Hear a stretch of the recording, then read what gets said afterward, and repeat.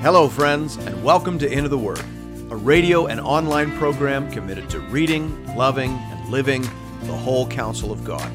I'm your host and Bible guide, Pastor Paul Carter. Your word is a lamp unto my feet. Hope you have your Bible open in front of you today to Revelation chapter 19. We are continuing to look at the sixth vision sequence in the book of Revelation. It began back in chapter 17, verse 1, and it continues through to chapter 20, verse 15. And it shows the complete and final triumph of Christ over all his enemies. Now, yesterday we looked at the fall of Babylon, and today in chapter 19 we see the triumph of Christ over the beast and the false prophet and all who follow them. Now, if you have your Bible open, you can probably see for yourself that the chapter is divided into two parts. The first part is verses 1 to 10, and it provides us a sort of bridge between the fall of the whore and the fall of the beast and the false prophet. As I said yesterday, there is great rejoicing in heaven when the whore is cast down. No more will she seduce mankind away from their allegiance to Christ by means of her deceptions and luxuries. There's a party in heaven. There's a banquet. And it has been prepared for the pure and spotless bride of Christ. And so you see again the ongoing contrast between the two women. Just like there are two cities in the book of Revelation, there are two women. There's the whore and there's the bride. We've just seen the whore destroyed and despoiled. And so in contrast, immediate contrast, we see the bride prepared and presented. The book of Revelation deals in contrast, and that is what we're meant to see in this first section. So let's read it now, verses 1 to 10. Hear now the word of the Lord. After this, I heard what seemed to be the loud voice of a great multitude in heaven, crying out, Hallelujah! Salvation and glory and power belong to our God, for his judgments are true and just. For he has judged the great prostitute who corrupted the earth with her immorality, and has avenged on her the blood of his servants. Once more they cried out, Hallelujah! The smoke from her goes up forever and ever. And the 24 elders and the 4 living creatures fell down and worshipped God, who is seated on the throne, saying, Amen, Hallelujah! And from the throne a voice saying, Praise our God, all you his servants, you who fear him, small and great. Then I heard what seemed to be the voice of a great multitude, like the roar of many waters, like the sound of mighty peals of thunder, crying out, Hallelujah! For the Lord our God, the Almighty, reigns. Let us rejoice and exult and give him glory, for the marriage of the Lamb has come, and his bride has made herself ready. And it was granted her to clothe herself with fine linen, bright and pure, for the fine linen is the righteous deeds of the saints. And the angel said to me, Write this, Blessed are those who are invited to the marriage supper of the Lamb. And he said to me, These are the true words of God. Then I fell down at his feet to worship him. But he said to me, You must not do that. I am a fellow servant with you and your brothers who hold to the testimony of Jesus. Worship God. For the testimony of Jesus is the spirit of prophecy. Now again, it's hard to miss there the theme of celebration. Heaven has its own perspective on events. If we're reading chapter 18 correctly, then the earth is in some measure of turmoil right now, right? Civilization has basically collapsed. There's no culture, no television, no internet, maybe no power grid. The economy has gone completely bust. The house of cards has fallen to the ground. So I'm imagining that the people on earth are in chaos. I'm imagining that people are trying to remember how to do things they haven't done in a very long time. Things like, plant a garden or pickle vegetables or use an outhouse, right? I mean, listen, obviously we don't want to be over precise in our interpretations, but whatever is being symbolized in chapter 18, we are intended to understand it as catastrophic. It says that Babylon has been thrown down like a rock into the sea. The kings of capitalism are weeping and wailing. Fatness is gone from the land. Commerce and craft are gone from the earth. Okay, so sure, that's symbolic, but symbolic of what? Something bad, I should think. Okay, now look at this, though. Look at how this event is perceived in heaven. They're throwing a party. They're rejoicing. Notice how many times in these 10 verses we see the word hallelujah. I count 4 in the ESV, plus 1 praise the Lord, which is more or less the same thing. Plus we've got people rejoicing and exalting and giving God glory. So heaven is looking at this in a very different way than the people on the earth. See, heaven sees things from the eternal perspective. Because in the long run, heaven understands that a great many people have been dragged down into death and hell by all of these cultural luxuries and indulgences and seductions. And so heaven is glad to see that prostitute fall. And heaven is glad to see the bride arise. And arise she does. She has made herself ready. She's been clothed and adorned, and she is ready. Now, before we move on to the next part of the vision, I just want to say a few words about the closing phrase in the first part of the vision. Look at the last part of verse 10. The angel refuses to receive any glory or worship from John. John apparently was overwhelmed and he accidentally falls down and worships the angel. Don't judge John if that's never happened to you, right? You don't know what you would do if some mighty angel starts talking to you, right? And of course, the angel will have none of it. And he tells John to stand up. And then he says, for the testimony of Jesus is the spirit of prophecy. I like how Leon Morris puts it here. He says, the significance is that the true spirit of prophecy always manifests itself in bearing witness to Jesus. The Old Testament prophets, New Testament prophets like John, the angels, they all alike bear witness to the Son of God. Close quote. So the angel is saying, it's not about me, right? The angel's a good prophet here. He's saying, it's not about me. Get your focus off of me. The focus of all prophecy is the person and work of Jesus Christ. The Old Testament prophets point forward. They speak about the holiness of God, the sinfulness of man, and our need of a Savior. The New Testament prophets, we think here of the apostles, they look backwards. Under the power of the Holy Spirit, they interpret the life and death of Jesus Christ. They tease out its significance, and they make plain the various implications. The point is, the Bible is about Jesus from first to last. That's a good reminder. And it prepares us well for what comes next. Now, you're probably sick of me saying this, but it needs to be said again.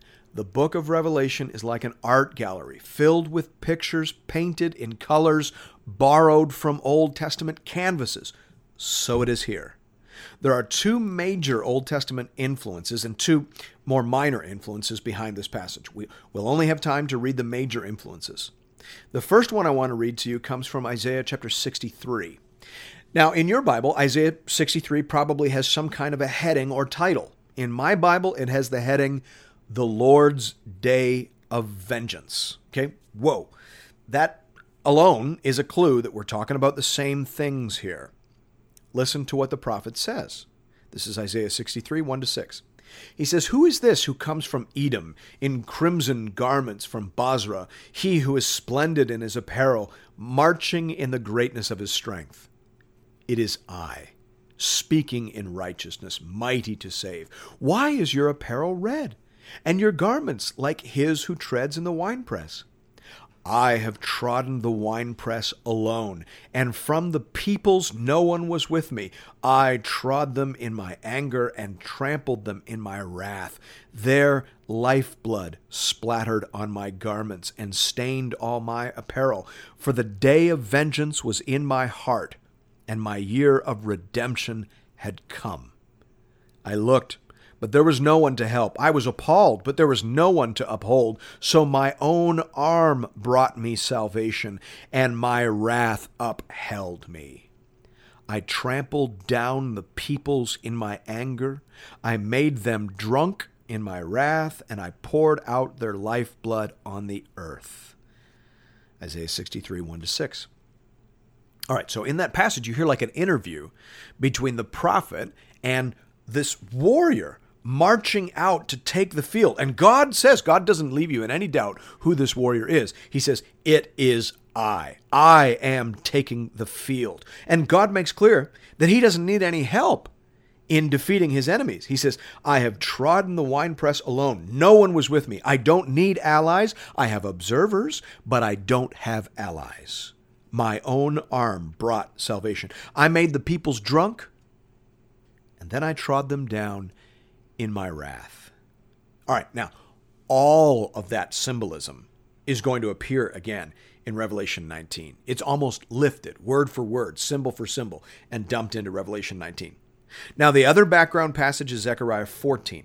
Now, this is a long one. Okay, I can't read it all. I'm just going to give you the highlights. I'm going to read the text, but I'm going to have to skip some things and just emphasize the main colors that are picked up for our passage. This is from verses 2 to 16 of Zechariah 14. Text says, For I will gather all the nations to battle against Jerusalem. The city shall be taken, the houses rifled. So again, if you remember that Jerusalem stands in the book of Revelation for the people of God. This is the people of God are the object of the enemy's ire, okay? And the nations have been gathered. The city shall be taken, the houses rifled, and the women ravished. So it doesn't look good initially. Half of the city shall go into captivity, but the remnant of the people shall not be cut off from the city. Then the Lord will go forth and fight against those nations as he fights in the day of battle. So here's the Lord taking the field. And in that day his feet will stand on the Mount of Olives, which faces Jerusalem on the east. And the Mount of Olives shall be split in two from east to west, making a very large valley. Half of the mountain shall move towards the north, half of it towards the south. Thus the Lord my God will come, and all the saints with you. And the Lord shall be king over all the earth. In that day it shall be, the Lord is one, and his name one. And this shall be the plague with which the Lord will strike all the people who fought against Jerusalem. Their flesh shall dissolve while they stand on their feet. Their eyes shall dissolve in their sockets. Their tongue shall dissolve in their mouths. It shall come to pass in that day that a great panic from the Lord will be among them. Everyone will seize the hand of his neighbor and raise his hand against his neighbor's hand. So the armies are turning against each other. They're melting on this side and then they're turning on each other. Verse 15. Such also shall be the plague on the horse and the mule, on the camel and the donkey, and on all the cattle that will be in those camps. So shall this plague be. And it shall come to pass that everyone who is left of all the nations which came against Jerusalem shall go up from year to year to worship the King, the Lord of hosts, and to keep the Feast of Tabernacles. And that ends the quote from Zechariah 14, 2-16. So in this passage, we have a picture of the nations of the world gathered for battle, intent on destroying the people of God. But then the Lord takes the field. He is dressed for battle with his holy ones with him, and he utterly destroys his enemies by means of plague and panic. Now, the mention of the word plague and the use of this symbolism being and the fact that it's picked up and transported into Revelation 19 leads Bible scholars, many of them, to connect Revelation 19, 11-21 with the sixth bowl in chapter 16, Revelation 16, 12-16. Remember, in progressive parallelism, you expect the same ground to be covered over and over again, but with new detail being layered on, and that seems to be what we have here. In Revelation 16, 12-16, we have demonic forces gathering the nations for the battle of Armageddon, and that, again, looks for all the world like what we're seeing here. So bring all of that with you. Bring those background passages with you as we look at Revelation 19, 11-21. It says, Then I saw heaven opened, and behold, a white horse. The one sitting on it is called Faithful and True, and in righteousness he judges and makes war. His eyes are like a flame of fire, and on his head are many diadems, and he has a name written that no one knows but himself. He is clothed in a robe dipped in blood, and the name by which he is called is the Word of God. And the armies of heaven, arrayed in fine linen, white and pure, were following him on white horses. From his mouth comes a sharp sword with which to strike down the nations, and he will rule them with a rod of iron. He will tread the winepress of the fury of the wrath of God the Almighty. On his robe and on his thigh he has a name written, King of Kings and Lord of Lords. And then I saw an angel standing in the sun, And with a loud voice he called to all the birds that fly directly overhead, "Come, gather for the great supper of God, to eat the flesh of kings, the flesh of captains, the flesh of mighty men, the flesh of horses and their riders, the flesh of all men, both slave and free, both small and great." And I saw the beast and the kings of the earth with their armies gathered to make war against him who is sitting on the horse and against his army. And the beast was captured, and with it the false prophet, who in its presence had done the signs by which he deceived those who had received the mark of the beast and those who worshipped its image. These two were thrown alive into the lake of fire that burns with sulfur, and the rest were slain by the sword that came from the mouth of him who was sitting on the horse, and all the birds were gorged with their flesh. Now, having done all our homework in reading the passages that provide the color for this passage, I think we're ready to identify the main points of interpretation. The main point, of course, is that Jesus wins. His second coming is entirely victorious. He came the first time to offer mercy. He was entirely victorious then as well. He did what he came to do. He came as the Lamb. He came riding on a donkey offering peace. But this time, the second time, he comes riding on a white horse. And we remember that the white horse is a symbol of empire and conquest. Jesus comes to conquer and to rule. He's got angels with him, but you'll notice that they don't help. Right? He doesn't need any help. They come as witnesses, but only he draws the sword. You'll notice also that this is not a protracted battle. He comes and he crushes. His enemies cringe and they are cast down into hell. And this lines up with what the Apostle Paul said in 2 Thessalonians 2, verse 8. He says, "And then the lawless one will be revealed, whom the Lord Jesus will kill with the breath of his mouth and bring to nothing by the appearance of his coming." So the Apostle Paul does not anticipate a protracted battle, and the Apostle John doesn't see one. He sees total and immediate victory. Now we see again the contrast between what happens to the people of God and the people of the beast. The people of God up in heaven are having a feast. The people of the beast down on the earth become the feast in verse 17, right? You couldn't have a more stark contrast than that. The beast and the false prophet are cast into the lake of fire, and the rest of their followers were slain by the sword. This is the final and awful fate of all those who are not ready for the return of the Lord. Even still, come, Lord Jesus. Amen. And thank you for listening to Into the Word. If you're interested in additional resources or previous episodes and series, you can find those over the website at www.intotheword.ca. You can also check us out on Facebook, and I hope you do. We have a growing community of Bible readers over there, and we post daily encouragements and conversation starters. Hope to see you there. And I hope to see you again tomorrow, right here, for another episode of Into the Word.